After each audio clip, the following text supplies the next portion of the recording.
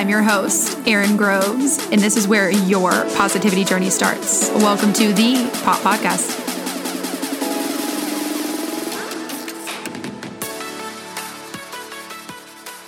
Hey, guys, and welcome back to the Pop Podcast. I am so excited to be on here today.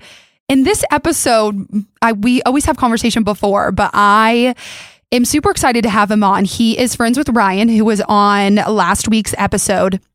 And just from talking to him, he does a lot. And I love talking to entrepreneurs for this exact reason. He owns 4 different businesses here in the DFW area. I love when I have my guests introduce themselves. So this week on the Pop Podcast, we have Phil Lang. Welcome. Say hello. Hello. Glad to be here. We're so excited to have you. And like I just mentioned, I know you own a couple different businesses in the Dallas area. Built them quite literally from the ground up. Self-made is a great description for you.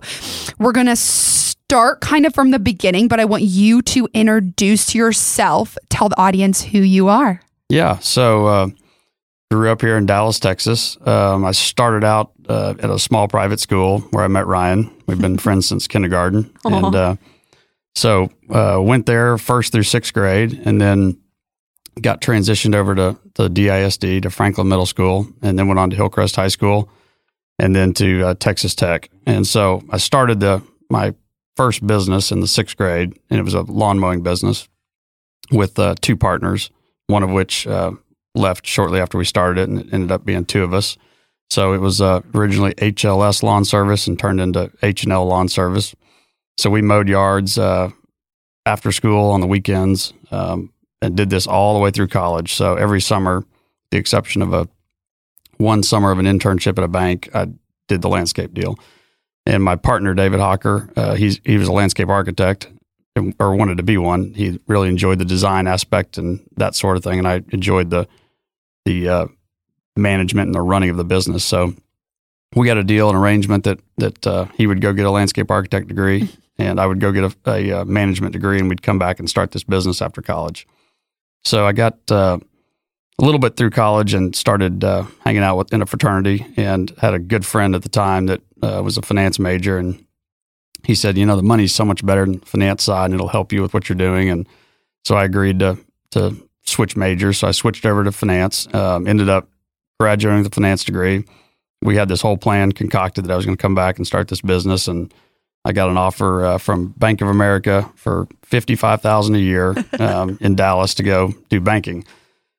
So, at the time I was thinking, gosh, I probably ought to go do this. And my parents were both staring at me saying, you better go do that, not start a mowing business. So I came back and did the banking deal. And that lasted, I guess, for Bank of America, maybe 9 or 10 months. And then I got transitioned to their investment banking group. So I went and got a Series 7, a Series 63, and they upped my pay to $110,000 a year.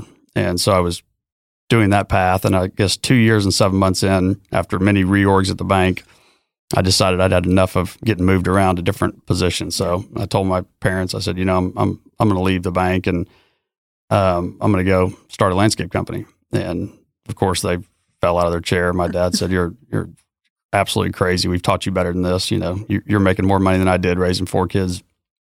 And so I said, well, that's what I'm doing. I'm not going to stay around. I don't like the bank. And so I went out and had $20,000 that I had saved up from the bank, a paid for truck, and luckily no student debt from college. My parents covered that. So had a decent leg up on the deal. So I went out and did the first job for my ex-boss at the bank. He hired me to re-landscape his yard, and I did 1 day's worth of work. And when I finished, I got home that night and couldn't get out of bed the next morning. I was so sore. I hurt so bad and from shoveling dirt all day long. So it took me a couple of days to get back out of bed. And then I went and hired a day laborer and 2 day laborers and then 3 and then a full-time guy. And so I grew it from myself with 1 job all the way up. And so, the landscape for me was a path that I knew.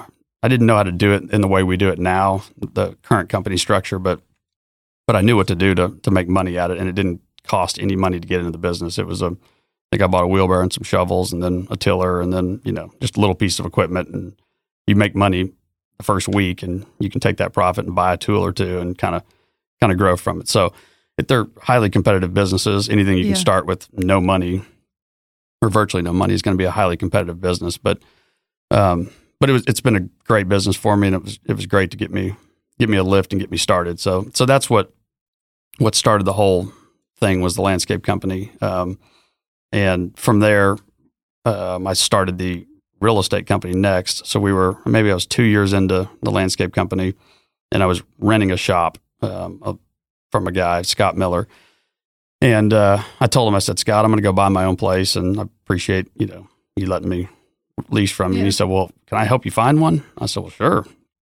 He was a real estate broker. And so I told him, I said, my parameters are, I want to be between OBJ 35, Highland Park, and the medical district. And he said, okay, I got it. So he called me the next day and said, I've got the perfect property. And I was like, wow, that was quick. So a little too fast, probably. I was like, this is amazing. So he said, let's go look at it. So he said, get in the car. So I got in the car and we started driving, and we just immediately left the area where I was talking about. And 10 minutes later, we ended up in West Dallas, down there on West Commerce. And I said, Scott, this is nothing what I told you I wanted. He said, oh, you got to see it. It's a great building. So we went inside, and there was an artist living in the building, and he'd quit paying his rent, so they had kicked him out, but he had pets in there. So we walked in the deal, and there's no lights in this warehouse, and there's stuff everywhere. I've never seen so much stuff in my life. He would just collect old trash and make art objects out of it. And he had, a boat hanging from the ceiling and that kind of stuff. So we walked through there, and I'm, stumbling through there, walking around stuff, and there's just really nasty stuff. And Scott said, now this is the best part. And he took his flashlight and he said, look at your pant legs. And he shined it on my legs, and there's about 10,000 fleas bouncing off my legs. I was like, oh, Scott. I was like, I'm out of here. So I hit it out there and hightailed it and get to the door and go outside. And he chases me out there, and he's like, this is great. And I said, how much do they want for this thing? And he said, $69,000. I said, well, it does sound like a good deal. And so I said, how about this? How about I put up the money, you do all the work, and we'll be 50-50 partners on it. He said, deal. So that was the first building I bought with him, 50-50 partners. And a little side note, I still own that building, and it's, I think I had it appraised when I got a loan on it. It was appraised at $450,000. It's been leased from the day we bought it all the way till now to the same tenants that have been in there. So, and there's still fleas, I'm assuming. She's got all the fleas out, the new lady, but it's clean now. Yeah.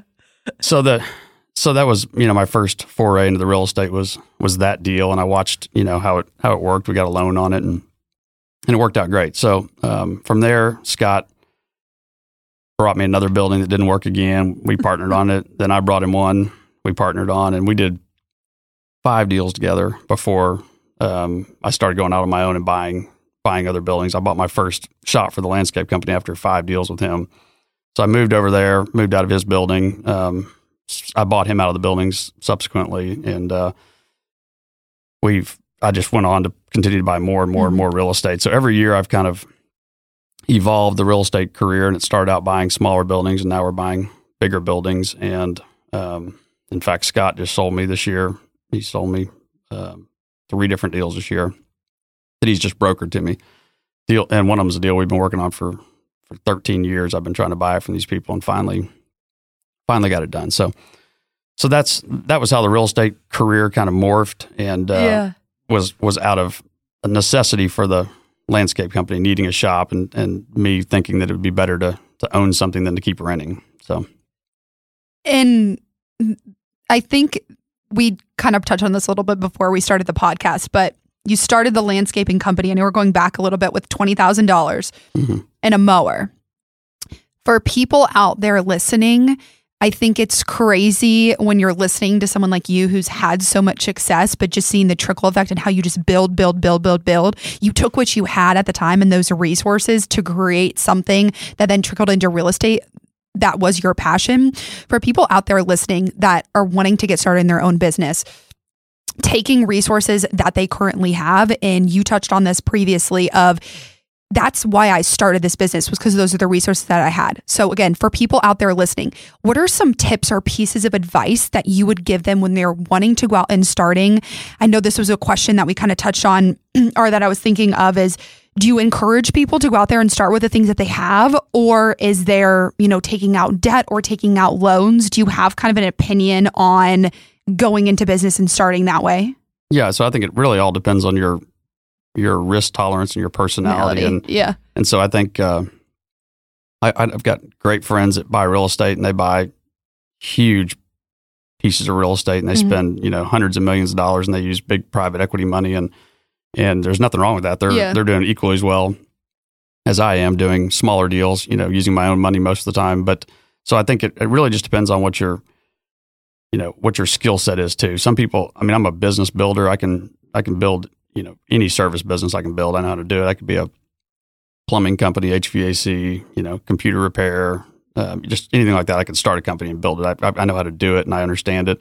Some people are better at taking something that's already established and then taking it to the next level. So I'm kind of a simple thinker. I probably think too small. So my businesses usually aren't going to be, I'm not going to scale them up to some huge deal. I like something I can control that's smaller. I like higher margin work. I like, to make money on everything I do and not do that. So there's, Amazon, for instance, Bezos has probably lost money for however many years, forever, whatever. The company's, he's one of the richest guys, but that's a different mentality. And it's not my mentality. Mine's to make money from day one on whatever I do and not do it. So I kind of bootstrap most of my stuff and start the businesses out small and kind of grow them from there.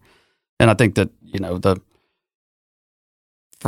for me, the bringing in talented people is the hardest part, and your management style is what's going to set the tone for who you bring in. And so I've been able to grow, because I've hired really good people. I've been able to grow these businesses, and I let them, all my people. I'm a very hands-off manager. And in the beginning, my management style was more micromanaging, and I was really hands-on. But as time has gone on, I find good people, and when I find somebody good, I just say, hey, this is your deal. You're going to run with it and go do it. And I think it works out a lot better to be able to do it that way. And I love how you touched on too, I think it's important, and it's another thing that we talk about a lot, is just having self-awareness about the things that you're good at and taking that skill set. And I think you seem like someone that's very self-aware and knows like, hey, this is what I'm good at. I'd rather go into a business where I know I can make money day one. I'm not taking out a huge loan. I'm not taking out all this money to go make a huge risk or go into something that is not as feasible for you. When you're looking for people and finding talent, are you looking for people that are opposite of you? Do you find that you usually are recruiting and finding people that are opposite in talents, if that makes sense? So like you're simple-minded, you know what you're good at. Are you hiring to fill those voids? It seems like I'm a real poor hirer, because I've always been so head down, working, focused all the time, that I just kind of hire whoever's in front of me, and they either work out real fast or they don't work out. And so I've kind of I get good people, and it seems like those good people bring me more good people and more good people and more good people, and then I my network group of people that I network with and do business with.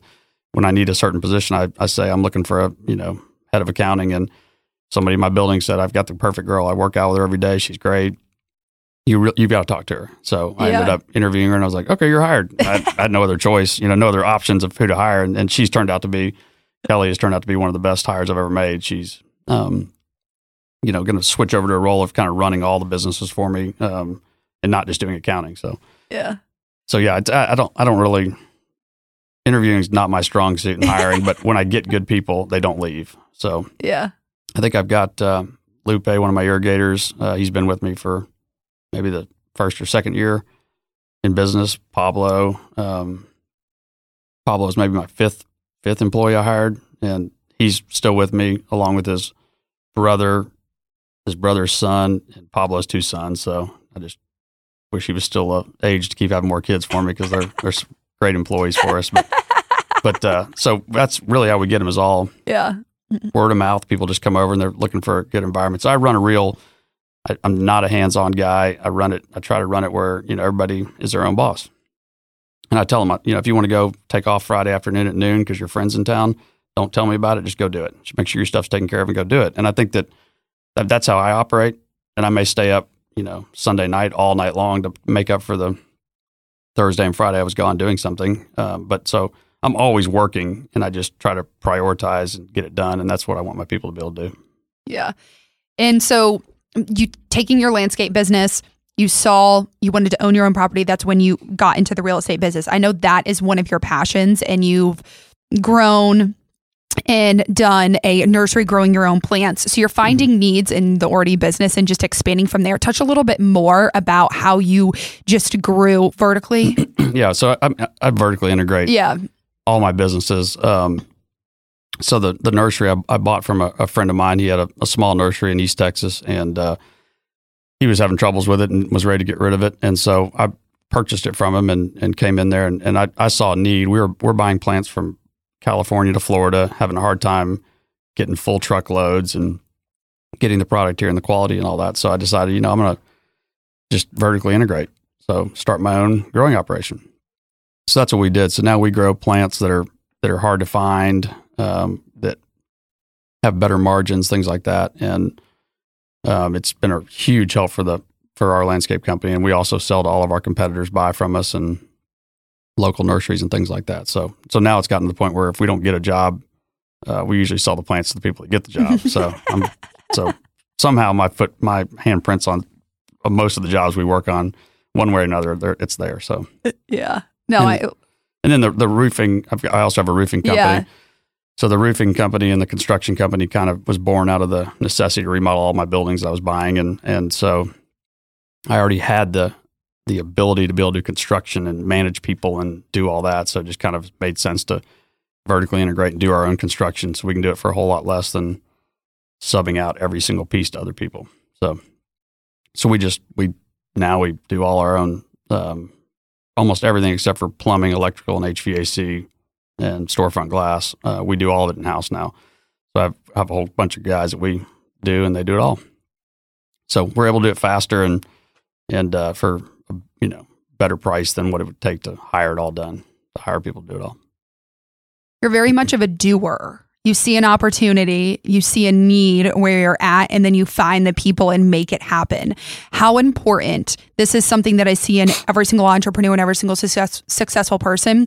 A is consistency, is B is the ability to just go out and do and execute.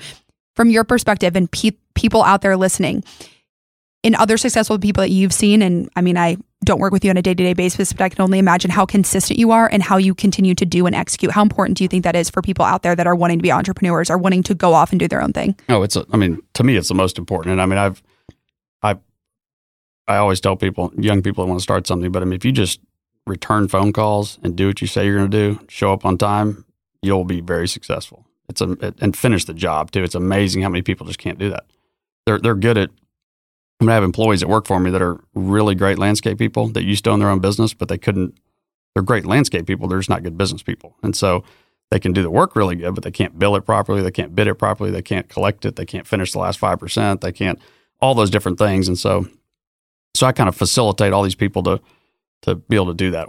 I have a structure and a program that we finish what we start 100%, and we do it all correctly. And to me, if you can do that, you can make money in any business. It's amazing. It's amazing how every time I've started any business or any little niche, it explodes within no time. People are calling me like crazy. Like the roofing deal, all my competitors started with some friends of mine. They're in the real estate business. They called and said, hey, can you come help me with this roof? The roofer won't call me back, or he won't show up, or whatever the situation is. So I said, sure, we'll do your roof. And so we do it, and then next thing you know, he tells a friend, and then another one. And then my competitors find out we're roofing. And so now all of a sudden everybody's calling us saying, come roof our buildings. So, but it's because we do it right. We take care of them. We stand behind what we do.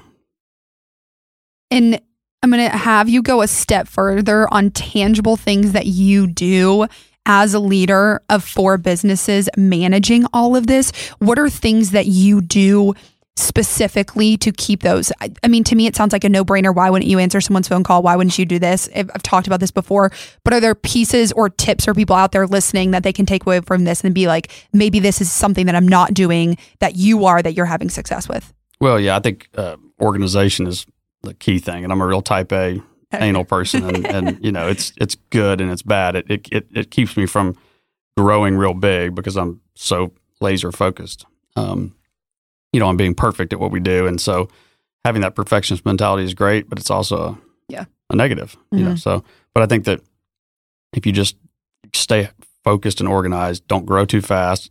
Most businesses just grow way too fast. They take on too much work and they can't perform.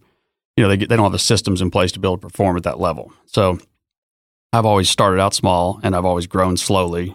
Not always, but I mean, I'll rein myself back in when we get out of control real quickly, because your reputation is, once you start ruining your reputation, it's gone. I mean, people will, it'll be all around town that, he doesn't roof buildings correctly. And then even if you fix the problems, it's real hard to get it back. So I try to keep it straight from the beginning.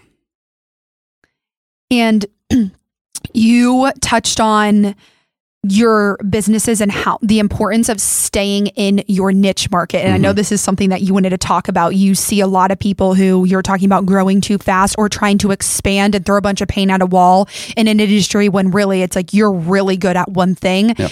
You've done this incredibly well. That's where your success has come from. Elaborate more on that and the importance. Yeah. So one business I bought, the only business I think I've ever bought, I bought a concrete company that pours concrete. And it was a subcontractor of mine that had health problems and he needed to get out of the business. So I bought it from him, and it was a disasterful 4 or 5 years of losing money. And, it just wasn't, we're landscapers and we're really good at it. Mm-hmm. And to run a concrete company, if I would have put my energy into it, I could have done it, but I was too busy with all my other businesses. So we ended up, I folded into the landscape company. We still have 2 crews that pour concrete for us in-house, but I had a dream of growing that to some big company, and it just took too much energy to go grow that. And I didn't have the energy. I didn't want to do it. I was kind of tired at the point and didn't want to do that. So yeah, I think you need to stay focused on what you do. And we don't do low-end commercial. We don't do low-end residential. We do high-end residential landscapes. So we have installation projects now that are ranging from, $1 million to up to almost $3 million now for projects that we're doing. So we focus on Preston Hollow, Park Cities, and Fort Worth, and then we do some ranches and lake houses. So we're very niche, one little area, one little market. We don't jump out to other markets and try to work and do all that. So we try to focus on certain areas, and we do what we do really good. And the same with the growing operation, the roofing company. We just try to focus real estate. I try to focus on what I'm good at and stay in my lane and not venture out and try to get into too many different things. So interesting. And I do think a lot of it has to do with personalities. Oh, for sure. You think there's a lot, I've had some people on the podcast who scale these huge businesses. Granted, they're in one market. Nick was t-shirts. It grew. There's a lot of different products, but that's what it was. So it's just so interesting to hear and applauding for not trying to, I think some people chase money a little bit too much. They get caught up in the rat race and caught up in the everyday of like this, how can I make more money? How can I do this? When you sound like, hey, I got this down. This is what I'm good at. I'm just going to keep doing this. And then you're going to grow and vertically integrate from there. So I love that. And kind of moving, I know real estate is something that's super important to you. In the real estate market, you buy super dilapidated, old, gross industrial properties and turning them around. Was this a passion of yours? Well, before buying cheap buildings was a passion of mine because I didn't have a lot of money and then to try to make money. And so that kind of led me into that sector of the market. And then on top of that, my construction background and my ability to manage people and my contacts and with all those trades and all that stuff, that's kind of, I kind of went to that deal. So yeah, we've got a 200,000 foot building on Harry Hines that the tornado hit 2 years ago, and we're almost finished with that one. So it was part of the building was falling to the ground, part of it had a hole in it, and it had 6 or 7 tenants in there when I bought it. They were obviously leaving because there's water all over their stuff and everything. But I totally restyled the whole building, and we ended up cutting it up. We're gonna have 19 tenants now, so we're everything from a taco shop to a donut store to a little retail, then to some bigger furniture stores, and kind of like a surplus building supply store. So So that's one recent project. I bought a 30,000 footer behind it that the tornado hit. We're almost done with that one. Bought one 24,000 foot building that had a fire in it, printing company, and so it burned half the roof out. So we came in and redid the steel on that, put a roof on it, and sold that building. So those are the kind of buildings we buy. They're bad roofs. The copper's been stripped out by vandals. The tornado hit it, burned out, that sort of thing. So that's kind of the niche of buildings, real estate, and it's exhausting. We make a lot of money doing it, but it's a hard set of real estate. I watch my buddies go out and just buy already leased buildings and put 200 million of them together and sell them for 300 million. And I'm like, oh, that was easy, And so, then they've got their issues too. There's no free lunch, but mine is just, I've kind of gravitated towards that. So now all the brokers bring me these kind of deals. They all know what I buy, and they know I'll close them, and they know I'll take care of them. And so I've kind of built a reputation that, they know if I'm on it, I'm going to close it and get it done. And so they bring me deals. And I have a license, real estate license, but I'll take fees on deals that I can, but most deals, all the brokers know that I'm not going to get in their pocket. I'm going to give them a full fee on it and get a deal done. So. And while we're on the real estate market, the real estate has been crazy in Dallas. I think with everyone from California, everyone moving, I think there's a lot of things. And this was a question that I've had for you. How have you seen the market over obviously the last few years? Do you think that this is something that's going to continue as someone that's in it buying these buildings? Do you think the demand is always going to be as high? Where do you think the trajectory is going to go for people out there listening and for myself personally? So great question. Wish I really knew the answer, but I'll give you my opinion. I thought the market was overheated 5 years ago, and it's gone from there. It's gone from there just to levels that I never thought were possible. So we're seeing buildings traded at $150 a foot that were maybe $60 a foot 5 years ago, and so they've gone from probably $120 to $150 in the last 4 months, and it's just I don't know how it could keep going, but. But I'm very bullish on the Texas Sunbelt markets, DFW in particular. That's where I play. But I think that we have a lot of room to run. But I do think we've hit a spike. So I think there's going to be a correction at some point. But I think long term it's going to be good. Yeah. No, it is so interesting. It's how different all the markets are. I mean, you've seen everything increase. I mean, my parents are in South Carolina. You've seen houses go for 150 over asking. People are paying cash. Like, I think it's definitely inflated in a lot of areas, but I've just always been, not always, but the last, year and a half, especially, like, where is it going to go? Is it going to crash? I have other friends that are in real estate that are sitting on money right now. Just, do I invest it? What do I do? I know there's a lot of uncertainty. So I think it's interesting just to get a second opinion. Yeah. I'm continually buying right now. Yeah. But I'm plugged into a network and a market where I'm seeing deals before they ever hit the market. A lot of times we're finding off market deals out of our office. We're in a little different situation than buying a fully marketed deal that, has gotten pumped up, but we're having to pay over asking price. In fact, I just bought a place for myself, personal place, and came on the market. I knew it was a kind of a one of a kind for what it was. And so I ended up paying $55,000 over what they were asking, 7 days to close, no inspection period, $30,000 non-refundable day one. And I knew I wanted it, and so I knew that's what I had to do to get it done. If I didn't do that, I'd end up in a bidding war with 5 other people, and somebody would probably sneak it out. So that was my way to do it, and I've done it on many commercial properties. And the realtor that represented me, Mark Kane, a friend of mine, he told me, he's like, if you didn't do that, you may not have gotten it done. And he said it's nice to work with people that know when they need to step up and get it done. And that's what you have to do right now. Yeah. That's the way the market is today. You really have to, if you want it, you better go after it hard to get it done.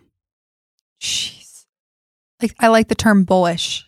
Yeah. I like I like that. Very passionate. I know we haven't touched on this, but you had a mentor, and I know we're kind of taking it back to the beginning and how you got into real estate. I have a mentor that has completely, I would not be who I am today without him.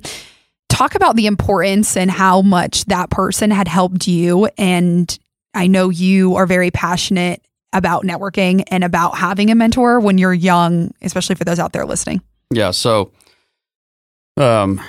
I'll kind of back up to how I met John. John Piercy is Carlisle interest. He's a longtime Dallas real estate guy, and I had a broker introduced us and said, y'all should meet. And he's 84 and I'm 44 now. So we're 40 years apart.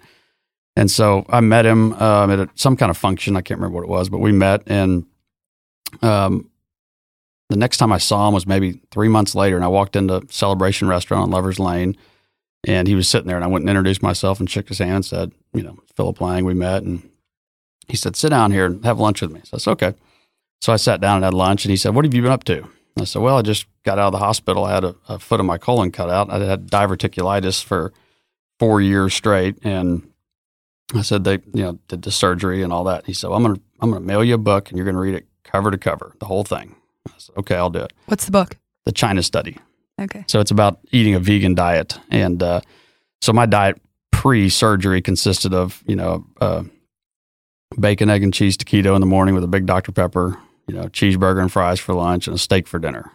And that was kind of my diet. A bunch of alcohol to wash it down, no working out, not enough sleep, and a huge amount of stress. And that was kind of my, from 22 to whatever that would have been, 35 or 36 years old, that was kind of my life. And it was a path of, ruining relationships, and it was not a sustainable path long term, to continue down that road. And so that was my big wake up call that I needed to change what I was doing. I was like, I'm going to die if I keep doing this. So I read his book, and it really resonated at the time, obviously, because I'd just gotten done with that. And so we would go up there and we started having lunch. I'd go up there and eat a vegetable plate, trying to eat better. And so he'd be there every day. And so we would sit down and talk and eat. I'll just do it every single day. So we became really good friends, and he would, I'd start calling him saying, hey, I've got a question. I got a title issue. What do you do? And he always had the answer. It's always a example and an answer of how he did that or how he didn't do it right or whatever. And so that's been our relationship. We've traveled to Vietnam together. We've been to London. We've been to Amsterdam. We've been to different countries, and he's got there's a group of guys. We have dinner once a month, and they're all older guys. They're his age, and he said he wanted a young guy in there. So we've just become, very, very close friends. And to this day, he mentors me on stuff. We're now partners in deals. We do deals together, real estate deals together. And so great guy. And I think having a mentor is really an important thing to, just from being able to get questions answered when you get in a bad spot or when you need advice or something like that. So I've got him as my mentor for real estate. And then I had a Bill Bibb, a landscape architect, was kind of, when I first started my landscape company, he was always there to answer questions and help me out. And so he's always been great on the landscape side to help me with that deal. And then, I think there's lots of organizations. There's a little group of us. There's maybe 35 of us called the Breakfast Network Group. Somebody started 20-something years ago.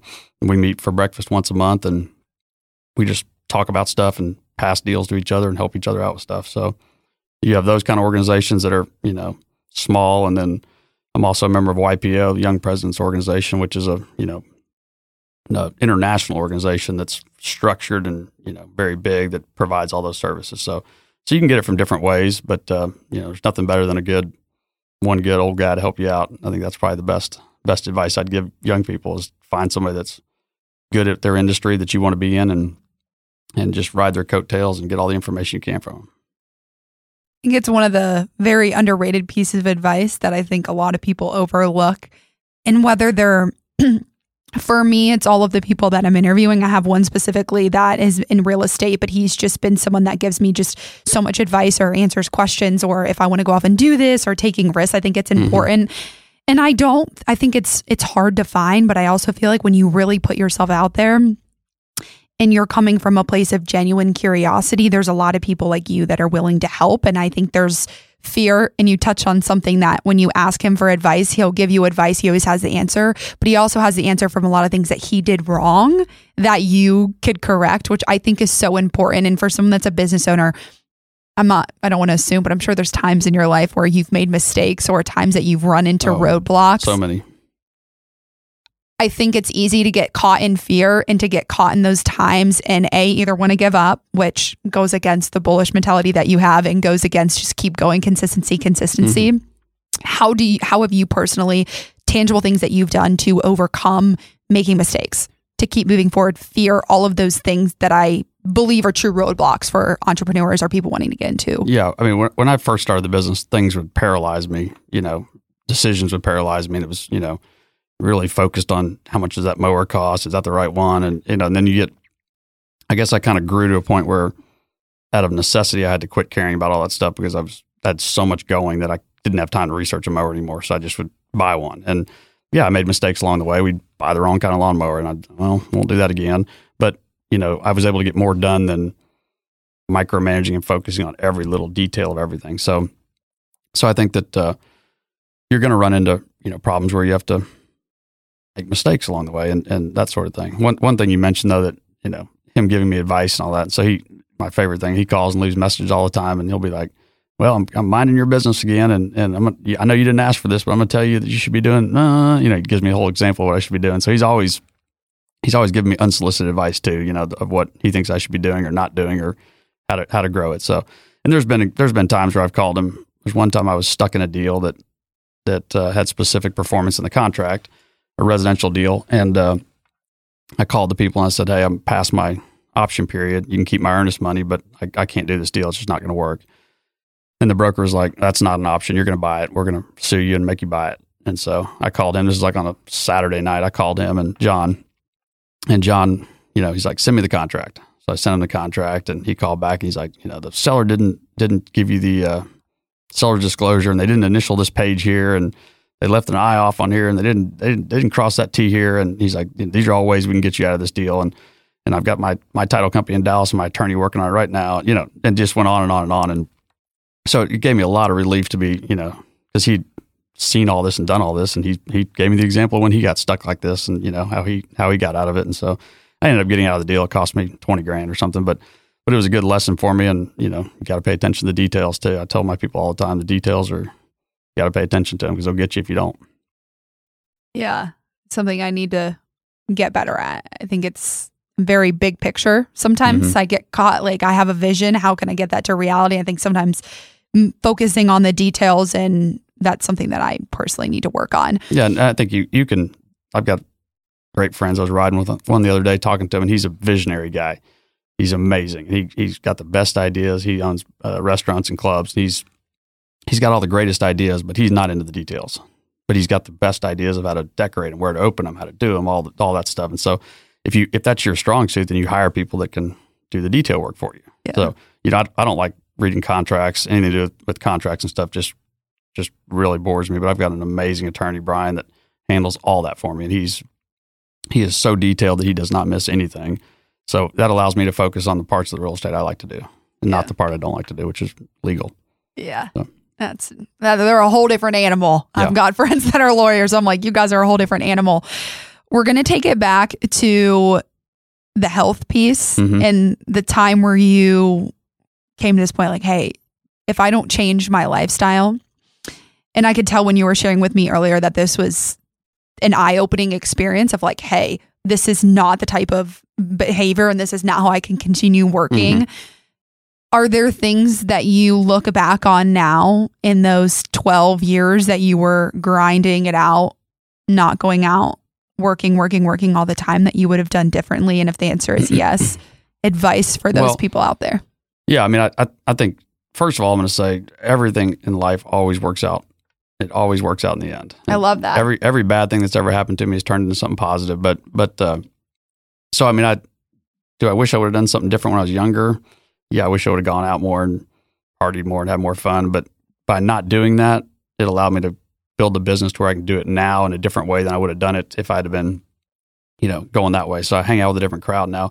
And I tell young people all the time, if you associate yourself with more successful people than you'll be a lot better off. So always go after people that are better than you are, richer than you are, stronger than you are. I ride with people that are stronger on the bike than I am. And it makes me stronger because I'm trying to keep up with them, versus if I'm the fastest one in the group, they're all trying to keep up with me, then you don't push yourself. So the health deal, if that wouldn't happen to me, I think I may have gone down a path of being unhealthy for my whole life. Mm-hmm. So by kind of crashing and burning at such a young age, I realized, okay, wait a minute, I got to do something different if I'm going to be here, 30 years from now. I better start really doing something different. So obviously, if you could do everything in moderation in life, that'd be great. That's not me. I'm all in on whatever I do, and, That's exactly. and so whatever that is I'm doing, it's all in. So sometimes it's good and sometimes it's bad. Right now I'm all into riding 200-mile bike races, and I rode across the state of Texas last year during COVID, 850 miles on a gravel bike. So when I get into something, I always get into it all the way, too much, which is not necessarily a good thing. So I'm trying to get more balance in my life and trying to figure out how to not just do it all good or all bad. But it's hard. Yeah. Real hard for me. It's also, it's just a personality trait. So I feel like when people tell you to do this, or for me, there's times where people are like, you're being so this or you're being so that. Yeah. That's just how I show up. So I don't necessarily know how to tone it back. Like I try to be self-aware enough, but when you go into something, you go into it 100%, which has paid off clearly sitting here and, it's paid off. But I mean, it's, there's things I would take back in my life that maybe would have had different outcomes had I not been so driven and focused, on the end goal. So it goes both ways, but, I'm glad I have the drive and the motivation and all that. And I'm not the opposite, but at the same time, sometimes, hadn't been in my best interest sometimes. So, but right now I think I've got a pretty decent balance going. I work, I go out, I travel, and raising 2 kids and work out a lot. So I think I'm more balanced than I've ever been right now. Let's put it that way. It may not be perfect, but for me, it's probably perfect for me today. Yeah. But we evolve all the time. We start out at one thing and we end up at another thing, and people change. And that's, we change in what we want, what we like, how we behave. You learn stuff. I'm always preaching to all my young guys I hang out with that, you need to get a therapist and get one early. It's like a trainer. And oh my God. when you get married, you need to have a marriage counselor before there's ever any problems. That way your wife can complain about your underwear on the ground, like real early in the marriage, before all the different things pile up, and then it's a big deal. So I think that having a therapist is great because you can go, have an independent person. Your friends are I have a lot of good friends that they call me out on my shit all the time, but a therapist is somebody that can sit there independently and tell you, hey, that's not right. What you just did wasn't right, or the way you're behaving is not right, or do you see what you did? And they can point stuff out. So to me, it's just like having a trainer. It's just like working out, get a therapist and do that. I think it really helps a lot to be able to helps ground you to be able to do that. So, do you feel you're the second person that said that exact same thing? Do you feel that having that realization has helped you in business more? Do you feel like going through what you have, finding a therapist or someone that's neutral? Again, we're not telling people to go do what you want. You know what I mean? Like it's our opinion. It's our advice. I don't disagree with what you're saying.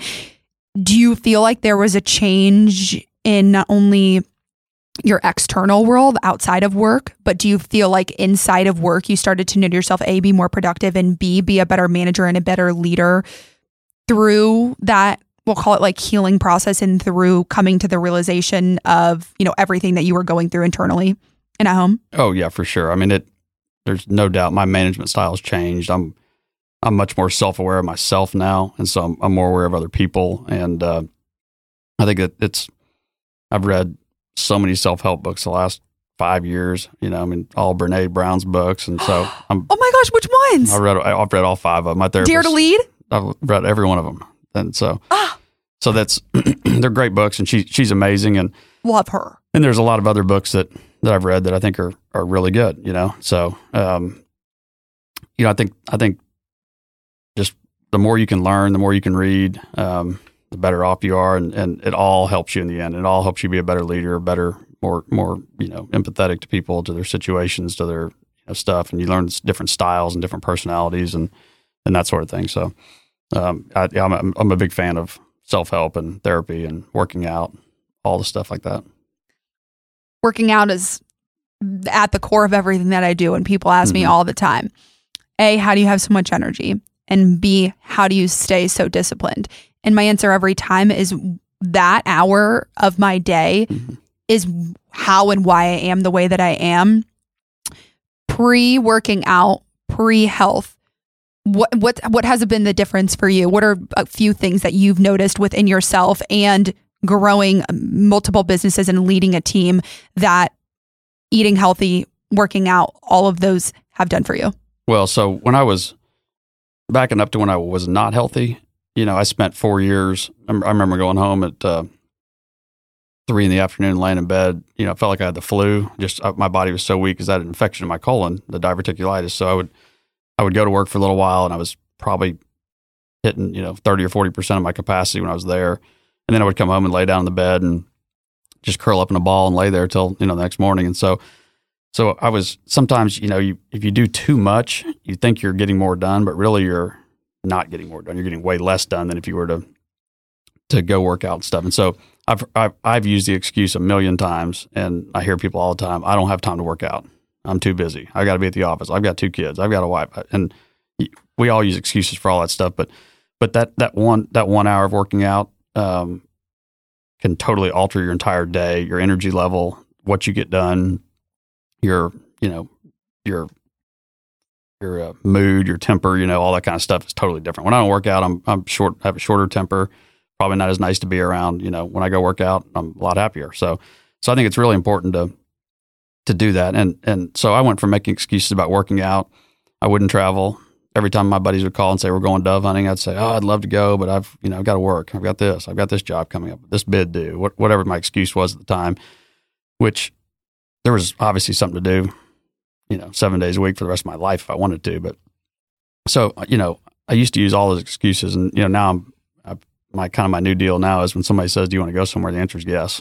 And, I'll figure out later how to catch up or do whatever. It's just yes. I mean, you want to go fishing? Yes. You want, whatever it is. I'm kind of back to my whole manic, thing. I'm back then I didn't do anything. Now I'm like trying to do everything, so I got to find the balance in the middle. There's a balance there, and I'll get to that balance, as life goes on. And I think I'm getting closer to a middle ground and all that, but you got to prioritize what's important. And if you don't prioritize that, it's like saving money. If you just spend everything you get every month and you never save, then you're never going to save anything. And you can always have an excuse every month that, I had to buy this or I hadn't needed that, but you got to pay yourself first, which is saving. And then you can move on to the other stuff. So, but relationships are so important. I think, having friends, people to talk to, people to laugh with, all that stuff makes you more productive, happier, better person. It's so interesting too, to think a lot of people out there make excuses and reasons why. It all kind of wraps into one of why they can't do certain things, when in reality, I think it boils down to just quite literally not wanting to do it, or I think not having enough time, or whatever it is. It's either lack of discipline. I think a lot of times it's fear, like, what would happen if I did this, or it's something that you're not used to. I just think we always are finding ways to come up with excuses and to get out of things maybe that we're not familiar with. I think we're always going to, the human nature is always to try to take the easiest path, I think, for a lot of people, including myself. I mean, I'm the first one that wants to take the shortcut if I can and take the easier path. But as I've gotten older, I've learned that, doing hard things is what, really builds you. And so 2 years ago or 3 years ago, whenever I started training for these bike races, to ride with Ryan to the lake and around and back was like a big deal for me. It was 30 miles, and it was, I was worn out, tired when I was done, and Ryan would, ride in front of me and all that stuff. And it was no problem for him. And so then, fast forward to finishing the Dirty Kansas, June of this year, it was 207 miles on the gravel in Kansas with 12,000 foot of elevation. It took me 17 hours and 17 minutes to do it. So I got up at whatever that was, 5:30 in the morning, and rode a bike all the way till 11:30 at night, and, stopped 4 or 5 times to get some more food and drink, and that sort of thing, kept riding. But getting done with that, it made me realize that I can do anything. And before, I didn't think I could do anything. Before, I thought that confidence. Yeah. I couldn't, that I couldn't do more than 50 miles or whatever it is. And so I've got buddies that I ride with now that are all, I'm trying to get them to these big 100-mile races with me and 200-mile races. And they're all like, oh, it's too much, it's too far, I'm like, you can do it. And so now it's almost like it's like a drug to me now to go do these things. I'm like, man, I want the next challenge and the next challenge. And because, once you realize that, it mentally I've changed so much. Now I'm not worried about things I used to be worried about because I know I can do it. We're talking about hard work. We're talking about doing hard things, building up confidence, all of these type of things that, wrap into the success and everything that you've had. In your mind or your personal opinion, when it comes to hard work, I've always said hard work beats talent when talent isn't working hard, and just the power of you grinded, didn't necessarily take care of yourself at the very beginning. For people out there listening, hard work in all areas of your life, working on yourself is probably one of the hardest things I think you can do. I think it's easier to sit in a room and... It's so much easier for me to go work and make money and do all that than to ever sit there and deal with my own problems. I mean, that's the hardest thing. And there's so much power when you work on yourself, the things that happen and evolve around you. And I think you're someone sitting here that made choices or did things early on that you look back now and you're like, okay, maybe I wish I would have done this. Everything happens for a reason. So if there's people out there listening to this, what pieces of advice would you give for them if they're type A personalities like us that are grinding, heads down, hard work to either whether it's take a break, take care of yourself, most importantly, or finding that balance? You're coming into that now at, when you're in your 40s. Don't look a day over 21. I use that one every time. But I think it's something hard. And for me personally, that I get stuck on all the time is like, how do I balance all of this when you're told to hard work, but you don't want to lose sight of who you are or the relationships that you have around you or burn bridges along the way? Yeah, I don't know how to tell you to do it. I mean, for me, it was hitting rock bottom in different aspects of my life, health and relationships, that caused me to refocus my attention and try to get more balance in my life. So I think some people can naturally figure it out, and then some people aren't going to figure it out till it hits them in the head.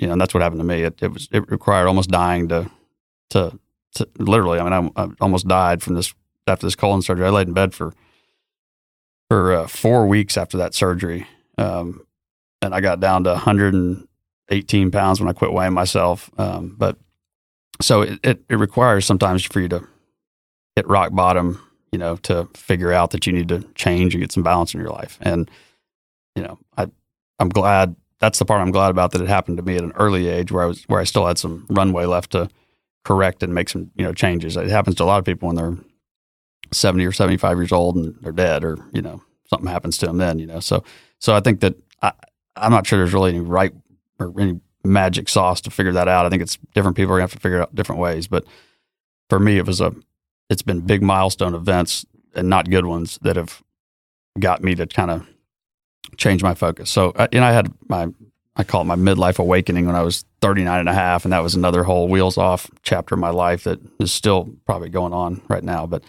it was, that was a part of my life where I decided I'm not just going to be content sitting around anymore, working, making money, trying to do what society thinks is what you should be doing. I said, I'm going to do what I want to do from here on out.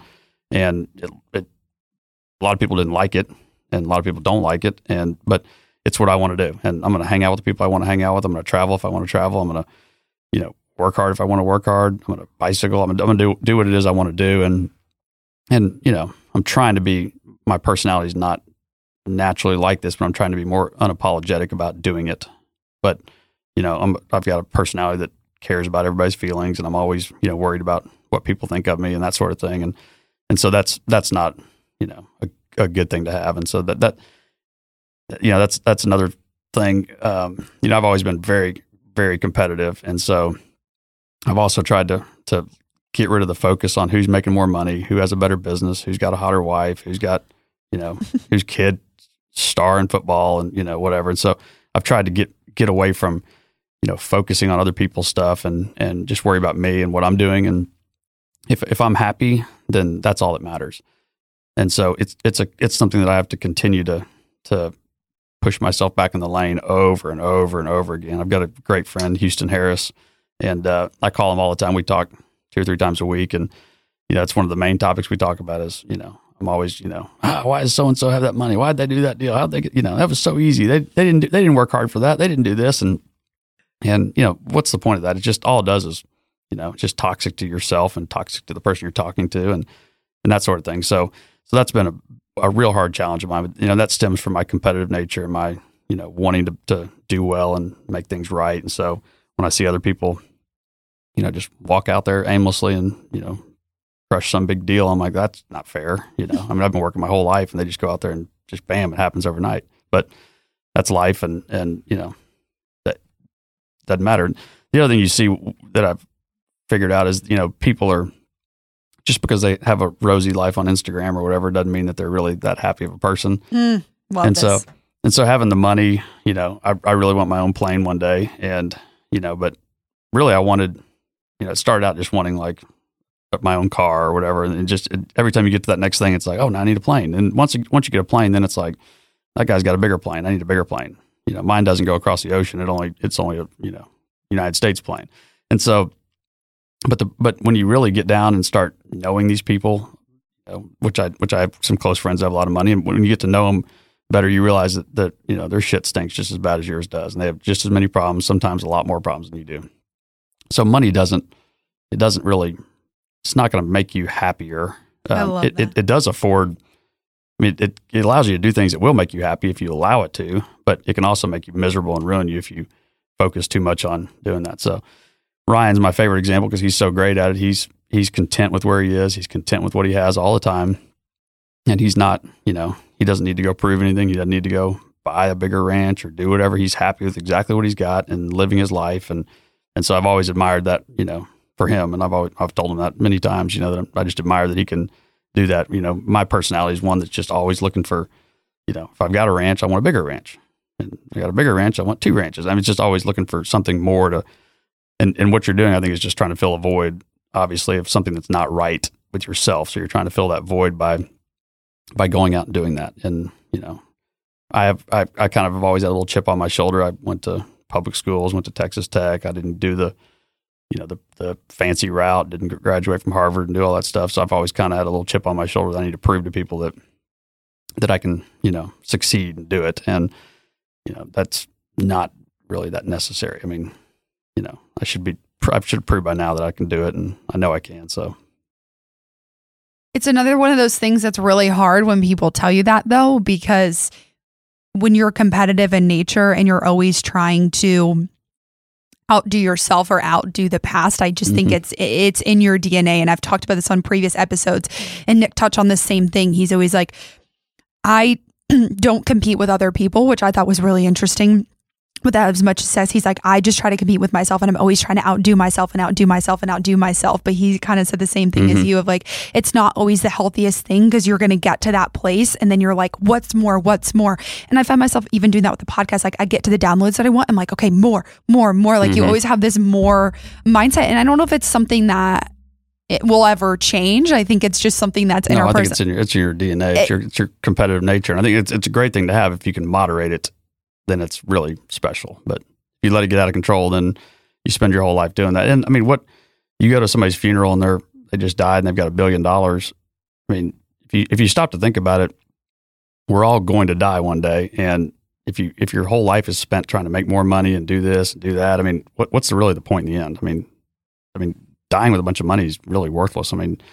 So I've always dreamed that I could, enjoy my life and die, with I use my runway analogy, but I don't want to overshoot the runway and have a ton of money when I die, and I don't want to undershoot it and be broke and that kind of thing. I just want to somehow hit it and taxi right to the terminal and get out and be done. So I don't know. It's never going to work like that. I'm going to end up with way more than I need. And I'm big at giving back. I think that's been for me a big deal. I think when we had our landscape business, we took all the girls and guys from St. Michael's, and we went and fed the Austin Street shelter kids down there. So our homeless people. So we put together $500 from our mowing money, and we went and bought all the food, and then all the kids went down there and fed them. So that's giving back has always been a big deal to me. That's something my parents instilled in me from a young age, and something that's always been important to me is giving back. I think it's really important share what you have if you have it, and help other people out that need help.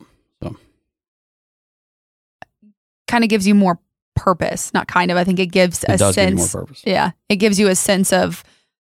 I've always thought about that. Like once you get to a certain level, how can you give back to those people around you? I know for me, that's what it stemmed from. It's like, I want to have money to have security, but I also want to be in a place where I can pay for a friend's food, or if someone comes to me and they need money, like I'm at that place where I can give to other people and I can create a community around me where I can support them or whatever it is. That's always kind of been my why of like why I keep why I keep going, why I keep building, why I keep doing all of the things. So it's good to... Well, it makes you feel good. It makes you feel good to do that. So we're talking about happiness, last year, I decided starting January 1, I'd give $100 to somebody every week. So that was the, waiter, the waitress, the door person, the, whoever it was that I ran, came in contact with. And so I kept a list of all of them, and it was really a fun deal. And I got the kids involved in it, and it was just fun to there was a guy sweeping the parking lot at a Whataburger, and we gave him $100. Said, thanks for cleaning this trash up. We really appreciate you keeping this looking good. And, I got served dinner, on a holiday or whatever, and gave him $100. Thanks for working, Thanksgiving and being here to help service. So it was kind of a fun way it kind of kept, for me, every week I was looking for somebody. It made me start looking for the good in people and looking for somebody that was, deserving of that little gesture, and doing it. So, and then John, my mentor, he caught on to it and he loved it. So he started doing it. He started giving out $100 every week to somebody. The Uber driver, I gave probably 2-3 Uber drivers, $100. The ones I really liked that were fun to talk to, I'd get out and hand it to them. And I gave it to several people that, were like, no, I can't take it, and tried to give it back. And I was just like, no, you're going to take it, and walked off. And so I think it's important. It helps keep you focused. And yeah, I mean, if you're going to go work real hard, you might as well enjoy the money. I mean, what's the point of stacking it all up just to go to the grave with it? So now I like to spend it on traveling and charity stuff, giving away and things like that. Yeah. And it's so, you hear all the time about these people who have built these empires and done all of this stuff. And they always say the most rewarding part is really giving back. And it's like music to your ears when you hear this type of stuff, because I think we put people like you on a pedestal. When you actually sit them down and you're sitting across them and you're asking them questions, they're just normal people like everyone else out there. And I think it's intimidating. And there's a lot of people who will be like, you just go up to everyone and introduce yourself. I'm like, yeah, because there's so many people that are willing to meet with you that you never, if you just ask, like people like you, that you can just tell that you want to help other people. You're open. You love the idea of mentorship. Like you want to help and give back and give advice when you've had that much success. Why would, you know what I mean? I think well, that's part of the reward of it all is being able to give back and being able to see other people benefit from your knowledge. And, John's doing it to me and I'm doing it to these young brokers that are in their early 20s. I'm teaching them stuff, how to do deals. And they call me and ask me questions all the time. They call me and this guy doesn't want to pay this commission. What do I do? And, and I'm like, well, if it was me, this is what I would do. And so I think that it helps you. It's kind of the reward for me, at least, for building all this up and the hard work and the foot of my colon and the other issues I've had is to be able to give the money back, give my time back. John and I are going in February to Texas Tech to speak to the real estate students out there.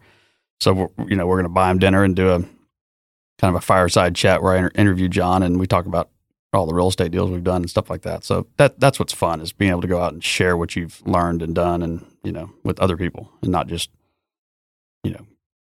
head down making money all the time, which is, fun for me also, but it's fun to be able to come up every once in a while and do something like that. Yeah. Give back to those around you. Yeah. You said this a little bit ago, which is something that I written next to a Bible verse. I have everything happens for a reason. Through your time in life and building 4 businesses, having success, having 2 kids, going through a marriage. For people out there listening, optimism, passion, and positivity are the 3 words that describe their podcast or describe this podcast. I think you encompass all of those. Being optimistic, I think, on life is something that's really, really challenging. And I think having a positive mindset and thinking that there's good things to come is where a lot of the population misses. I think we have this negative mindset, or this isn't going to happen to me, or this isn't fair, or this isn't this. I think that quote right there of everything happens for a reason counteracts all of that. People out there listening, what pieces of advice would you give them? Tangible things of staying positive and staying optimistic no matter what is going on in your life, whether it's health issues like you've gone through, a marriage or a relationship falling apart, a business falling apart. I don't care what it is, life, business. Yeah. I mean, you have to, if you don't stay optimistic and don't stay positive and don't believe that everything's going to work out, then things are not going to work out. And it's kind of like, what I said earlier about associating with people that are better than you. And I think the same thing's true. If you've got to be able to know that it's all going to work out. And I'm telling you right here, I cannot think of one example in my life, one bad thing that's happened that there wasn't a positive that came out of it.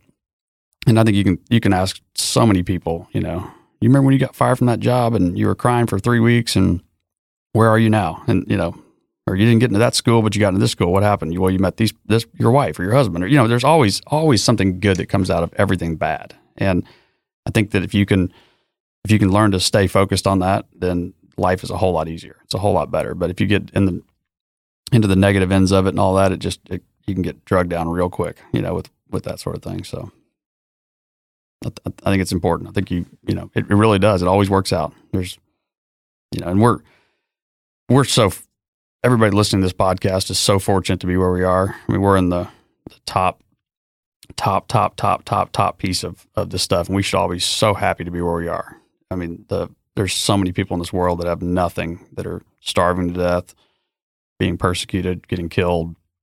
We're so lucky to be where we are, to be in the United States. We're even luckier to be in Dallas, Texas, where it seems like the sun shines all the time and the economy's great. Nothing ever seems to really go too wrong here. But I think we're in a great spot. And once you realize that, you get to kind of put it in perspective, it really helps to know that, that's where we are.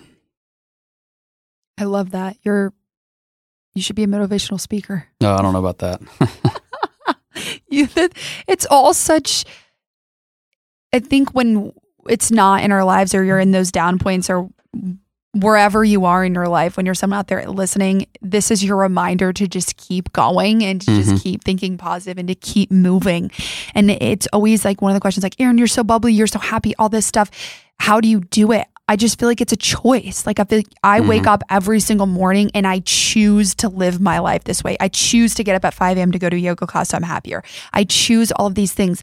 Does that mean that I wasn't crying 5 days ago? No. Does that mean that I didn't have a terrible day at work? I just really, truly feel like it's a choice. And you're someone that's sitting across from me that it's encompassing all of that. And success comes on the other side of that. Success comes on the other side of hard work and consistency and just keep going.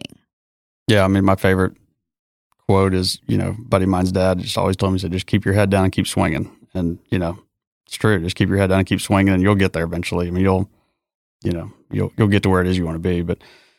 But if you wake up every morning and, have bad thoughts and start the day out wrong and, eat bad, and then it just kind of snowballs. So, and I've noticed in my life when I'm, even recently after that big race, I kind of fell off and quit working out. I trained so hard and then you accomplish this goal. And so then you're kind of, I don't know, there's a hangover period of that where you're just like, I don't want to get back on a bike. I don't want to do anything. So then you quit working out. That leads to, staying up a little bit later. That leads to more alcohol. That leads to eating bad. For me, it leads to more Dr. Pepper, one of my hang-ups, which I'm off of for now. But, but everything starts to spiral out of control and just gets worse and worse and worse and worse. And then when I was training for that race, it was going to bed early, less alcohol, happier all the time, healthier, working out. And so, that wasn't sustainable. The pace I was working out, and the amount I was training, the way I was eating, and the no alcohol consumption. But then this over here is not sustainable. So you got to try to figure that middle ground, which is, I'm going to work out 5 days a week, but every Saturday I'm going to go eat a big cheeseburger if I want, and I'm not going to force myself to do everything perfectly right, because that gets exhausting after a while, and then you fail at that because you're trying too much. So balance is really, for me, has been the hardest thing in life, is trying to keep that balance between, the falling off the wagon and being on the wagon. It's just trying to figure out how to get on there and stay on it, and not get off in the ditch too bad.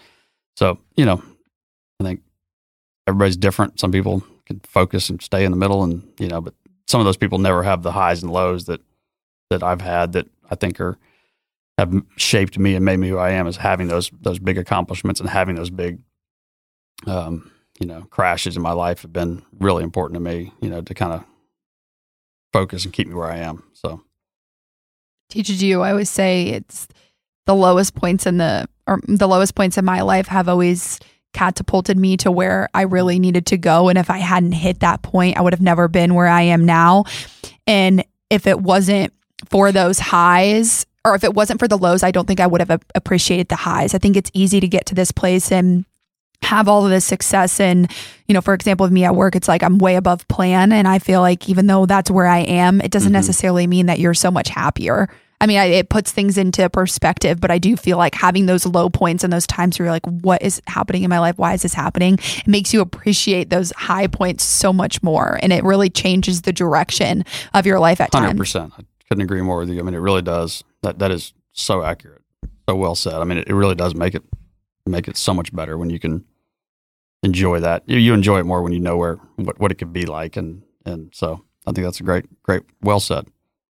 We're all on a journey. We are. Yeah. It's an ever evolving journey too. It's changing all the time. I think, and that's, if you can learn to roll with the punches better, then you'll be better off for it. And I think since my midlife awakening, I've learned to just let things go and try to, not control stuff. Can't control everything. I can't, control all the stuff, but if you just do, if you're a good person and you act kindly to other people and do the right thing, then it's all going to work out in the end. Wherever that means you're going to be, you'll be there. We're in a world where you don't want anybody to know where your warts are. And I think, that's who I am, and I've made mistakes, and I'll tell you the mistakes I've made, and I'm not proud of them. And, I wish I wasn't, as jealous of other people and what they have. I wish I was healthier. There's all these things that you wish you do. And so I think that is who you are. And, sometimes I want to just put on Instagram a picture of something bad that's happened to me, but probably would make people mad. I don't know. But there I am caring about other people's feelings so much that I don't want to post on Instagram a bad thing.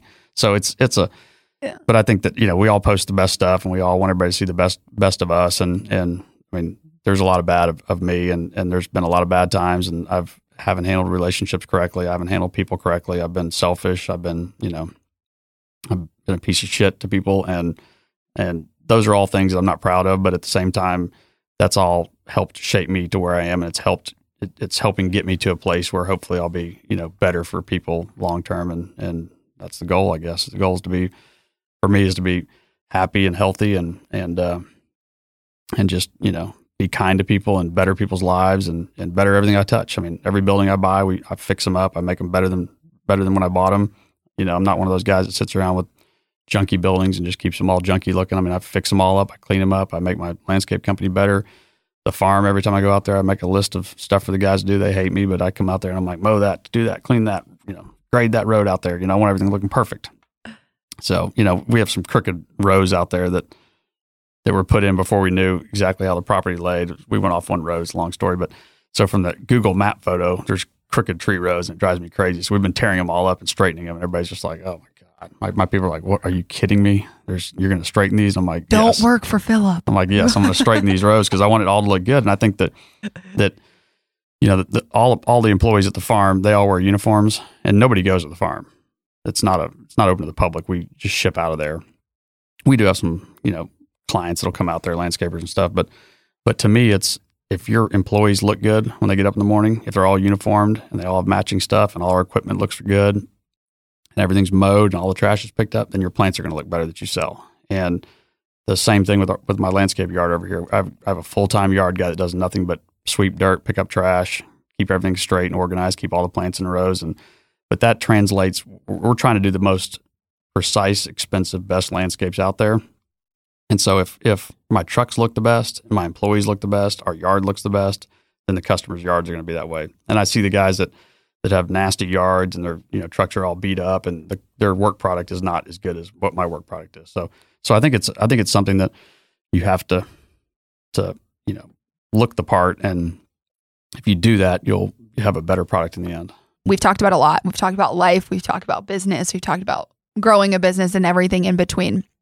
If there's pieces of advice for people out there, I'm going to be specific with you because I think you can handle it. I want to give one specific advice for people who are out there wanting to start their own business, entrepreneurial, tangible business advice, and then something more personal advice that for people out there listening, whether they're resonating with the entrepreneurial side or whether they're just listening to you because you're very inspirational. What advice will you give them, whether they're in their 20s, their 30s, or their 40s?